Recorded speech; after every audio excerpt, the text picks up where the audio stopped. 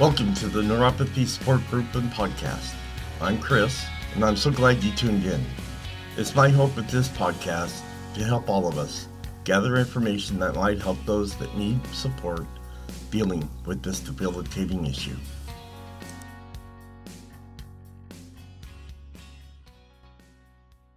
Hello, and welcome to this podcast. Before we get started, let's get the formalities out of the way with the medical and privacy disclaimer. I am not a doctor or medical professional. The information on this podcast is from personal experiences and is meant for group support. Additionally, the information discussed is not meant to diagnose, treat, or cure any underlying conditions associated with neuropathy. All names here within are private and will not be shared with any outside sources. Please consult your healthcare provider before making any health decisions. If you have medical concerns or an immediate emergency, please contact your doctor or dial 911. Well, how's everyone doing? Here we are, another Monday and another episode. Everything's been going okay for me right now. I haven't done a lot of the reviews yet with the doctors in regards to my test, but we'll get it done some of it this week and the rest next week. But other than that, I hope everyone else is enjoying their time off or days off and getting outside, enjoying time with the family. I know there's some really stormy states out there that are dealing with a lot of bad weather, and especially Hawaii, Maui especially, that all this fires that they're having, it's just unbelievable, all the damage that's going on. I visited that place, Luhana, and that place was remarkable. And I mean, they had the banyan tree, and it was a good place. And now it's all rubble. There's nothing left of it. It's so weird. And I'm wondering even how those fires started. I don't know. But today we're going to be talking about our last series with this episode here in regards to different types of neuropathy. And today's going to be on cranial neuropathy, which is one that I did not know existed. I thought there were only 4 until I did a little bit more research, and I found this one also. So we're going to talk about cranial neuropathy, and then next week I'm going to be doing a little another show, but it's going to be talking about a specific cranial neuropathy that I see when I look at my other pages on Facebook and other people I belong to. And this is one of the ones that I feel is really a major issue for them and the pain that they're in. And I felt that this would be something to talk about and see if there's any relief for the people that deal with that debilitating issue. And it's hard for me to pronounce the name, but when we get there, I should know what it is by then. But, alright, here we go. Cranial neuropathy, what to know. Cranial neuropathy occurs when there is damage to the cranial nerves in the brain or brain stem. Depending on the affected cranial nerve, people may experience different symptoms such as weakness on one side of their face. The human brain has 12 pairs of cranial nerves that are responsible for processing sensory information or movement. Damage to any of the part of the cranial nerves can affect various functions. For example, third nerve palsy can lead to changes in eye movement or vision. Treatment for cranial neuropathy can vary and may include medications, surgery,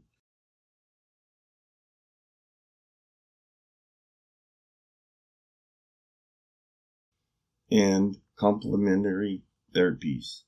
A doctor can advise on the best treatment possible.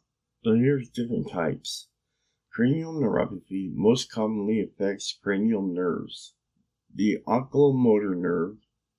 Doctors refer to this condition as third nerve palsy. Cranial nerve 3 branches out to connect the pupil and lens, the upper eyelid, muscles surrounding the eye. Therefore, this type of neuropathy can affect vision. Other cranial neuropathies include Bell's palsy, fourth nerve palsy, and 6 nerve palsy. A person may have damage to more than one cranial nerve, resulting in multiple cranial neuropathies. Microvascular cranial nerve palsy is a neuropathy type that can affect one or more cranial nerves. It can lead to changes in the vision. So here's the causes. The specific causes of cranial neuropathy can depend on the type someone has. For example, in microvascular cranial nerve palsy, a lack of blood flow to nerves in the brain typically leads to neuropathy. Now, I hope I don't butcher this name here, but trigeminal neurology occurs when cranial nerve V becomes irritated or damaged. Damage to this nerve usually results from trauma or injury or from blood vessels pushing up against the nerve. Experts have identified several causes of third nerve palsy, including blood clots, trauma, and bleeding. Dysfunction in cranial nerve 3 can sometimes occur if a tumor is growing on or near the nerve. Still, in some cases, the cause of neuropathy is unknown. For example, doctors did not yet know the exact cause of Bell's palsy. So now we're going to talk about some of the general symptoms that goes along with cranial neuropathy. Symptoms can depend on the specific cranial nerve the neuropathy affects. Some nerves have specific functions such as vision, taste, and hearing. Therefore, damage can lead to a loss of these functions. For example, when the optic nerve is damaged, people may experience lifelong vision impairments. When nerves become damaged, they typically signal pain, numbness, and weakness. Cranial nerve 7, which connects the brain to the muscles of the face, becomes damaged in Bell's palsy. This leads to the following symptoms: drooping of the eyebrow and mouth, drooping of one side of the mouth, sudden weakness or paralysis on one side of the mouth, and trouble closing the eyelid on the affected side. The symptoms of cranial neuropathy can vary greatly from person to person. So let's go ahead and talk about the diagnosis. As a first time diagnosing cranial neuropathy, a doctor will take a person's medical history. Then, depending on the type of cranial neuropathy the doctor suspects, other tests become necessary. A physical examination is another way to assess neuropathy symptoms. For example, for Bell's palsy, doctors will examine upper and lower facial muscles for weakness. Doctors may order the following tests: blood pressure and blood sugar checks, complete blood counts, spinal tap, and imaging tests. Some of these tests can help determine whether the neuropathy has an underlying cause. Neurologists may use other specialized tests in diagnosis, and a complete medical history can help diagnose and monitor cranial neuropathies.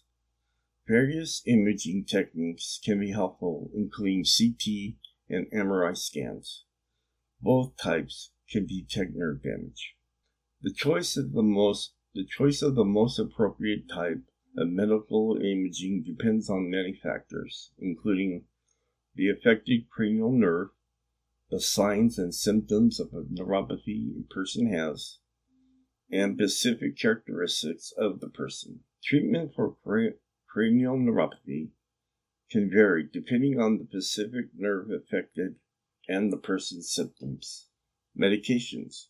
For cranial neuropathy that causes severe pain, doctors may prescribe pain medications such as anti-seizure or antidepressant medications. And some of the more familiar drugs or medications are amitriptyline, Topamax, Neurontin such as gabapentin. Depending on the severity of the pain, people with cranial neuropathy may use non-steroidal anti-inflammatory drugs, antihistamines such as Tylenol, or opiates. Now, reading some of these stories that I've read so far on Facebook to the individuals that have this issue, they say that the opiates, well, pretty much like us, they don't help at all. Most of them may like to have the surgery, which is what I'm getting into next right here. But yeah, they're in so much pain that nothing really controls the pain at all for them. Doctors may prescribe steroids to reduce inflammation and swelling around a nerve. For example, a combination of antiviral drugs and steroids can sometimes be effective for treating Bell's palsy. Surgery. Sometimes the only option for treating cranial neuropathy is surgery. Surgery can be reconstructive or cosmetic if cranial neuropathies cause damage that affects a person's appearance. Doctors may recommend surgery for some people with Bell's palsy to help them fully close their eyes or to repair a crooked smile. Now, when I've seen some of these pictures, and I mean, some of these individuals are cut, and they're probably about 5-6 inches long. I mean, they're long cuts on their head from almost top to bottom behind their ear, and it's just, oh man, I can't think about that. That's just so hard on them to have to deal with that. So here's listed some complementary treatments.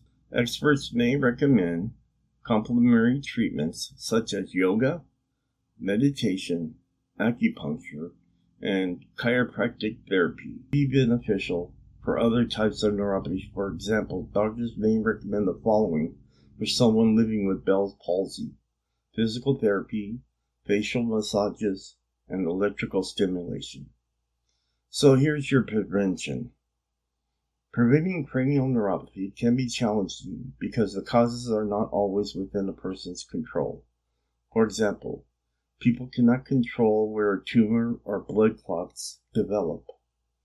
Diabetes is a cause of peripheral neuropathy. A person may be able to prevent type 2 diabetes by maintaining a moderate weight, eating healthy, and exercising regularly. Generally, following guidelines for a safe and healthy lifestyle can help reduce the risk of developing cranial neuropathy. Alright, when should you seek medical attention? Vision changing, sudden pain, and muscle weakness are symptoms of certain cranial neuropathies. Anyone with these symptoms should consult a doctor immediately, as they might signal a severe medical condition such as a stroke.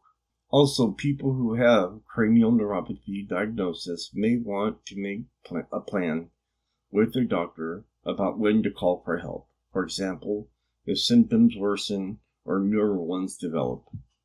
And in summary, cranial neuropathies include many conditions that affect any part of the 12 cranial nerves pairs in the brain. General symptoms may include pain, weakness, and loss of function. However, each type of cranial neuropathy has specific symptoms. People concerned about symptoms of cranial neuropathy should speak with the doctor immediately. Some symptoms of cranial neuropathy are similar to those of a stroke or other severe conditions that require medical attention. So since we have about 7 minutes left, and what I just described to you about cranial neuropathies talked about a lot about Bell's palsy, so I figured, you know what, let's discuss that a little bit to take up the rest of the time. What is Bell's palsy? Bell's palsy is a neurological disorder that causes paralysis or weakness on one side of your face. One of the nerves that controls muscles in your face becomes injured or stops working properly. Symptoms include sudden weakness or paralysis on one side of your face. So what is the main cause of Bell's palsy? Bell's palsy is thought to be due to swelling or inflammation of the facial nerve in the area where it travels through the bones of the skull. This nerve controls movement of the muscles in your face. The cause is often not clear. A type of herpes infection called herpes simplex or herpes zoster might be involved. Does Bell's palsy ever go away? Bell's palsy is not considered permanent, but in rare cases, it does not disappear. Currently, there is no known cure for Bell's palsy. However, recovering usually begins 2 weeks to 6 months from the onset of the symptoms. Most people with Bell's palsy recover full facial strength and expression. So to get some better answers, I jumped over to JohnsHopkinsMedicine.org, and it specifically talks about Bell's palsy here. Bell's palsy is an unexplained episode of facial muscle weakness or paralysis. It begins suddenly and worsens over 48 hours. This condition results from damage to the facial nerve, the number 7 cranial nerve. Pain and discomfort usually occur on one side of the face or head. Bell's palsy can strike anyone at any age. It occurs most often in pregnant women and people who have diabetes, influenza, a cold, or another upper respiratory ailment. Bell's palsy affects men and women equally. It is less common before age 60 or 15 or after age 60. Bell's palsy is not considered permanent, but in rare cases it does not disappear. Currently, there is no known cure for Bell's palsy. However, recovery usually begins 2 weeks to 6 months onset of the symptoms. Most people with Bell's palsy recover full facial strength and expression, which we just talked about right now. Here, what causes Bell's palsy? You got a longer list here. The cause of Bell's palsy is not known. It is thought that it may be due to inflammation that is directed by the body's immune system against the nerve controlling movement of the face. Bell's palsy is sometimes associated with the following: diabetes, high blood pressure, an injury, toxins, Lyme disease, Guillain-Barré syndrome, and multiple sclerosis. Infected, especially following a viral infection with herpes simplex virus, a virus that is related to the cause of common cold sores of the mouth. And this gives us a little bit more also in regards to what are the symptoms of Bell's palsy. There are the most common symptoms of Bell's palsy: disordered movement of the muscles that control facial expressions such as smiling, squinting, blinking, or closing the eyelid; loss of feeling in the face, headache, tearing, drooling, loss of the sense of taste in the front 2/3 of the tongue, hypersensitivity to sound in the affected ear, and inability to close the eye on the affected side of the face. The symptoms of Bell's palsy may look like other conditions or medical problems. Always see the healthcare provider for a diagnosis. And finally, how is Bell's palsy treated? If a specific cause for Bell's palsy is identified, such as infection, that cause will be treated. Otherwise, the symptoms are treated as needed. One uniformly recommended treatment for Bell's palsy is protecting the eye from drying at night and while working at the computer. Eye care may include eye drops during the day, ointment at bedtime, or a moisture chamber at night. This helps protect the cornea from being scratched, which is crucial to the management of Bell's palsy. Your healthcare provider will prescribe the treatment of your condition based on the severity of your symptoms and your health history. Other treatment options include steroids to reduce inflammation, antiviral medications, moist heat to relieve pain, physical therapy to stimulate the facial nerve. Some people may choose to use alternative therapies in the treatment of Bell's palsy, but there is no proof they make a difference in recovery. Such treatments are relaxation, acupuncture, electrical stimulation, biofeedback training, and vitamin therapy, including B12 and B6, and the mineral zinc. And here's the last next steps that you should take. And this is tips to help you get the most from a visit to your healthcare provider. These are very important things that you need to make sure you do. Know the reason for your visit and what might happen. Before you visit, write down questions you want answered. Bring someone with you to help you ask questions and remember what your provider tells you. At the visit, write down the name of your new diagnosis and any new medicines, treatments, or tests. Also write down any new instructions your provider gives you. Know why a new medicine or treatment is prescribed and how it will help you. Also, know what the side effects are. And if your condition can be treated in other ways, know why a test and procedure is recommended and what the results could mean. Know what to expect if you do not take the medicine or have the test or procedure. If you have a follow-up appointment, write down the date, time, and purpose for that visit. And finally, know how you can contact your provider if you have any questions. So, that ends this episode today. We were talking about cranial neuropathies.